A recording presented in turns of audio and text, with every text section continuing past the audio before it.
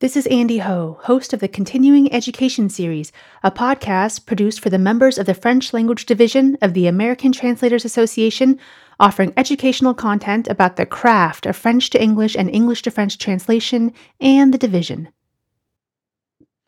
Hi, and welcome back to the podcast. We have a very exciting episode for you today. I have two guests, Paul B. Gallagher and Edna Santizo. They are here from the Korean Language Division and the Spanish Language Division, respectively, here to talk about what it's like to run the largest and smallest language divisions of the ATA. Now, normally we here at the ATA or at the FLD podcast focus on French subjects because obviously that is of interest to our memberships. But I thought also, we don't talk to the other language divisions that often. So I wanted to reach out to them and see what their lives were like and kind of compare them to each other and to ours. So, a brief bit about our guests today. Paul B. Gallagher is a Russian to English translator celebrating his 38th year in business in May. Congratulations, Paul. He has a master's in linguistics from The Ohio State University and has also studied French, German, Polish, Bulgarian, Hebrew, and Sanskrit at the college level.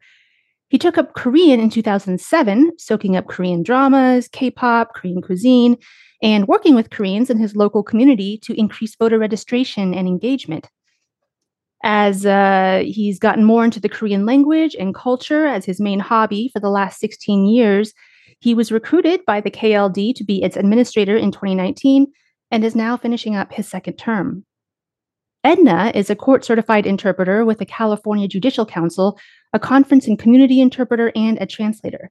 She was first elected administrator of the Spanish Language Division and is also on her second term. And as an ATA and SPD member since 2010, Edna was invited to join the division's leadership council in 2016 as a member of the Digital and Social Media Committee. And then the next year, she was appointed chair of the committee. And that offered her a platform to learn about the inner workings of the ATA's largest language division by far, as we're going to discuss. So, welcome, Edna. Welcome, Paul. Thank you. Thank you. So, quick numbers for you. I pulled this from the ATA's member directory. Edna, the Spanish language division has currently 2,073 members. French is a little less than half that at 931. And then, Paul, the Korean language division has 98. So that is quite the disparity. That is a factor of 10 or 20, really. So, Edna, we'll start with you. What is it like to run a language division with so many people from so many different places all over the world? It's fun and it's challenging, as you can imagine. The Spanish language division, aside from being one of the largest divisions of the ATA, it's also one of the oldest divisions. So a lot of colleagues know each other because we ran into each other at the ATA conference. So we know a pretty good size of the members of the SPD, and that helps run the division. Aside from that, I am blessed to follow on the steps of some amazing leaders that have that did a lot of very good work in establishing the division, creating committees, working on the website and what have you. And I'm very lucky to have a group of volunteers that are committed and that are always, willing to lend a helping hand when we have activities or what have you. So overall, I would say it's very fun and challenging. And Paul, what about you? What is it like to have a much smaller group of people to work with? Well, I would like to start with one small correction. We just added a member, so we're at 99 today. Yeah, it is very interesting. I enjoy working with Koreans, but there are certain cultural challenges because their mindset is often very different from the American mindset. They tend to be cliquish. If you want to deal with Korean, it's best if you get an introduction from somebody they already know. But once you get in, they're very tight. I really enjoy working with them, and the size has both advantages and disadvantages. The advantage, of course, is that you basically know everybody. The disadvantage is if you need somebody to do a particular task, it's harder to find someone if you have a smaller group to choose from. But uh, uh, we get by. We're fine. So that was going to be one of my first questions is would you each describe your divisions as close knit? Um, Obviously, it's going to be much harder, Edna, for the Spanish language division for everybody to know each other. Yeah, Um, but are there, very close groups within that as well? I would say so. And this is something that I've heard over the years, and I've been a witness of it, where people have met during an ATA conference and they become very good friends. They share, work opportunities, and they look forward to the next year to meet again at an ATA conference.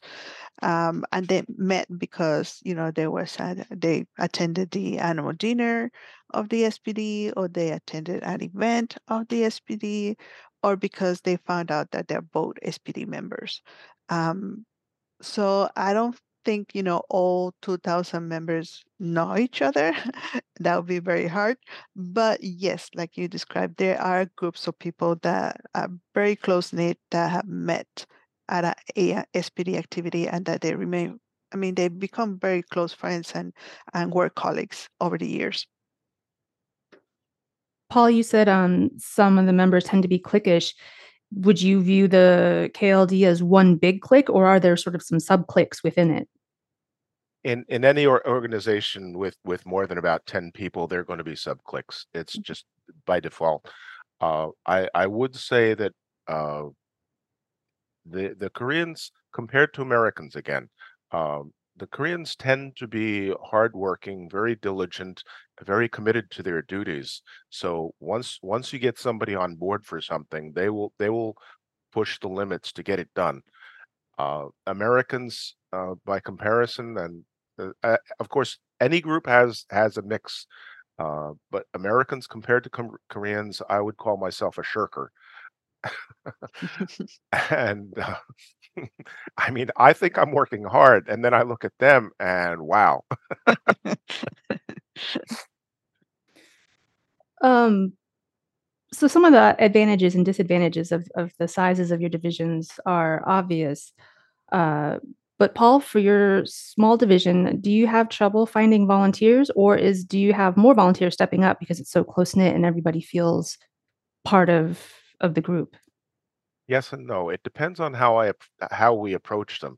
And I didn't know this at first, but when I first got started, I would send a broadcast to my leadership council, which actually, even though we're recommended to have about 10 people, we at the beginning had about 12 or 13.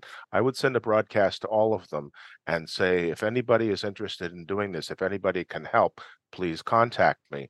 And I was getting no response.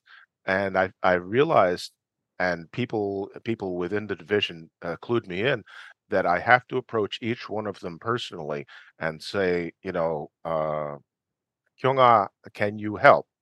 Oh, can you do this? And that make a specific ask to a specific person, and then they will answer. And more often than not, they'll say yes. But if I just send a broadcast, they'll each wait for someone else to step up. I have found that in the French language division as well, and also in other organizations I volunteer for. That may just be human nature. But Edna, I mean, you tell us, you have the biggest division. Is that also true for the SPD? Yes, I know. And can you repeat the question? I'm sorry. Yeah, if you send out a general call for volunteers, do you have millions of people stepping up, leaping up to volunteer because you have so many people? Or Right. do they just sort of hide behind each other because there's so many of them?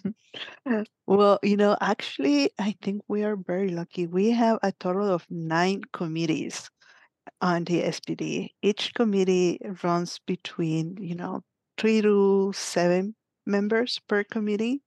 Um, and like you mentioned at the beginning, this is the third year that I've been an SPD administrator, and I haven't had any issues in finding volunteers. As to asking for a specific task, because we are, very well structured, each committee has, their area and they know what they need to do and they do it. Um, I do very little work, I would say, thankfully, in guiding the everyday operation. We have like special activities and special projects that we do, and that's where we get together and we plan and we decide, who's going to be doing what. Um, but it's been pretty good so far. As to calling for volunteers, usually we at the ATA conference, the administrator, the assistant administrators, we're always talking to people, to new members, and if they show interest in joining the leadership council, we try to take them in. We don't say no.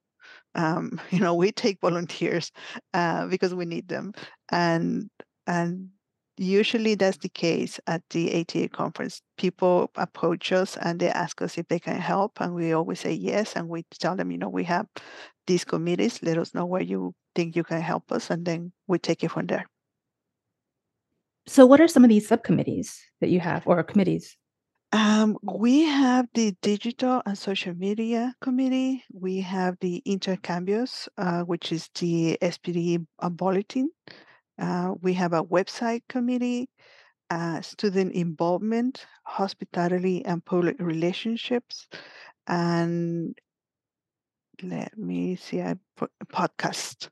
We also have a podcast committee.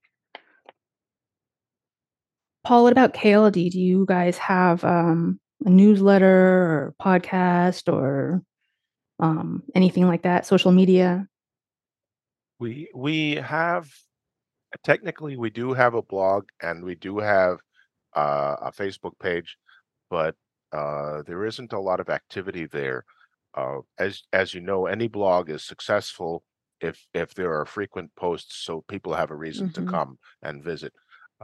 Most of the stuff, most of the activity that we have goes through our listserv, where somebody posts a message and all the members of the listserv get a copy in their email box. So they don't have to go looking for it. It comes to them. Um, what is your relationship, Paul, the KLD's relationship to some of the other language divisions? Do you ever partner with, say, Chinese or Japanese or any of the other divisions? We have explored connections with Chinese and Japanese, who are our natural partners. If you know English, obviously half of what you know is from French, because of the Norman Conquest. And so if we want to say go back, we can also say return, and return is the French equivalent of the Anglo-Saxon go back. In Korean, the corresponding parent language, so to speak, uh, is Chinese. They're not genetically related, but Korean has borrowed thousands and thousands of Chinese words, and they pronounce them pretty close to the Middle Chinese version in about 500 AD. And the Korean pronunciations sound a lot like the Cantonese pronunciations, which have not changed a lot. But Mandarin, because of the Mongol influence and the conquests over there, has changed a lot.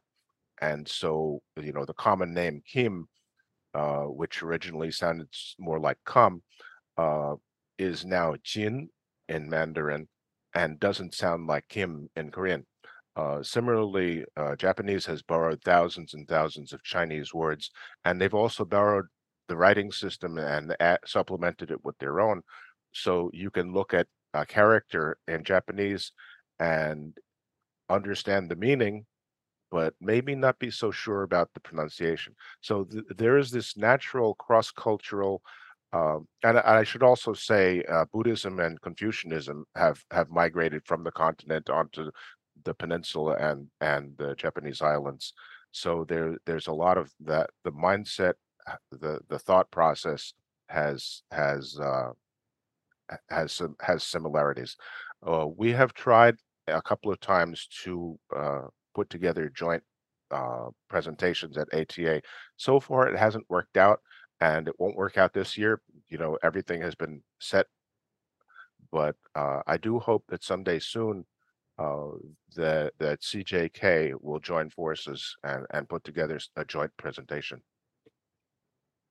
Edna, what about you? Yes, we have collaborated with other divisions. I know that we have collaborated with the audiovisual division. We are looking forward to collaborating with the interpreters division this year. Hoping that that happens. And I can't remember right now, specific collaborations, but yes, we usually reach out to other divisions because our members, we're Spanish division, but our members are their specializations are, audiovisual, medical. Yeah, they're interpreters. They're working to the legal field. So we have members in other divisions, and that's why we try to collaborate. Also, we try to publish on the Intercambios bulletin um, articles related to those specializations, and usually members from other divisions are the ones who are contributing to those articles. Do either of you have special events for your divisions at the annual ATA conference besides the annual meeting for members? We Uh, took. y- oh, Go go ahead. ahead, Paul. Oh, thank you. We do. We have what we call our annual dinner, the SPD annual dinner. It's called Muchas Culturas, Un Solo Idioma, Many Cultures, One Language. And it is very well known in our division, I think with other divisions too. We usually have about 100 people in our annual dinner. We have a very famous raffle that takes place at the end of the dinner, and we have, so many prizes. We have licenses for travels, for WordFest, books, webinars, workshops. What I mean, we try to, celebrate our members at our annual dinner, and it's a networking event. It's an opportunity to be, outside of the conference setting and just relax, enjoy the dinner, and get to know one another. And it's very fun, and it's one of the traditions that we have for the annual conferences. Paul? Yes, we do also have an annual dinner, and it draws a substantial, uh, I would say, typically 2/3 or more of the attendees come to our dinner. Uh, Korean food is delicious. If you've had it, you Hmm. know. If you haven't, one of the things I especially like about it is what they call panchan, the side dishes. You don't just serve an entree and a drink, but Hmm. 6, 7, 8, 10, sometimes more little side dishes. So you've got 6, 7, 8, 10 or more different flavors mixing in with your entree. I had read about banchan. I don't know how you say it, but the first time I actually experienced it, it was overwhelming in the best possible way. It just kept coming, and there was so much of it, and they were so different. I thought, why doesn't every culture do this? This is amazing. I used to work for Koreans before I became a translator and interpreter. And yes, I love the Korean food. I'm a witness of it. I'd be interested to know, Edna, Hmm. Korean is a small country, well populated, but relatively small, and pretty much everyone can understand everybody. Hmm. But I understand that there are a lot of Spanishes across the world. Hmm. I was especially impressed when I saw the movie Walk the Line. The Spanish title is La Locura de Johnny y June. It's about Johnny Cash. Hmm. And I discovered that it has not only Spanish subtitles, but Spanish audio as well. Hmm. But they were done by people from two different countries, one from Mexico and one from Peru. Mm, So if you turn them both on, you get two different sets of two different scripts. right. Uh-huh. Do you find any difficulty understanding Spanish speakers from other countries? It varies. Yes, people from Spain versus people from Argentina. I'm from Guatemala, so it's a very different dialect of Spanish. From Mexico, Mexico also has like many different dialects within Mexico, um, but we understand each other. I think there is something that not everybody agrees on, but there is something called neutral Spanish. Um, Ah, and we're able to understand each other. Obviously, there are nuances, especially with jokes, humor, bad words. slang. Then each country has its own twist to that, so that may be difficult. And obviously, there's those words that have one meaning in one country and a completely different meaning in another country, and we all make fun of those words. Oh, And sure. of course, we use them because we know, they're gonna be a very good conversation topic. Um, but I think overall, we're able to understand each other pretty well. Thank you. Mhm. All right. Well, final question that I ask all of my interviewees. Is there anything else you would like people to know at all? Edna, I'll start with you. Um, well, I think there is this conception sometimes, that's what I've heard, that because the Spanish division is so big that it's not approachable sometimes, or that, the volunteers are handpicked, or, that we are not willing to collaborate with other divisions because we are so big. But that's not the case. Please reach out to us if you need any help, if we can support in promoting your events, your content. If you have a podcast and you want us to help you, um, please reach out. And if you want to volunteer, also, you will be more than welcome to join us. Um, and yeah, that's it. Well, I was going to say much the same thing. So Mhm, thank you, Edna, for saying it so well.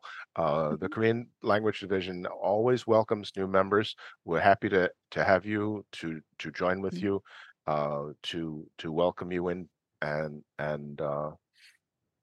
what should I say? Also say, oh, it's how when somebody arrives and you want to welcome them. Typically, that's what they say. Mhm. Also, oseo, which is literally quickly come Yeah, in a polite form. It would be like usted in Spanish or right. vous in French. Mhm. I love it. Thank you guys for being here. I think we should maybe think about some collaborations with each other. Absolutely. I'm ready. Yeah. Excellent. Maybe stay tuned, people. And also, if you want to be the 100th KLD member, sign up now. Yeah, you get a free toaster. Just Awesome. kidding. Kidding. No let me show. All right. Okay. Thank you. So thank you, Thank you. Andy, for hosting this. Yeah. Thank you, Andy. Appreciate it. This concludes our episode for today. You can subscribe to the Continuing Education Series podcast on SoundCloud or iTunes by searching for Continuing Education Series. You can contact the FLD at divisionfld@atanet.org, visit our website at www.ata-divisions.org/FLD, or get in touch with us on social media. This is Andie Ho signing off. Thanks for listening, and à bientôt.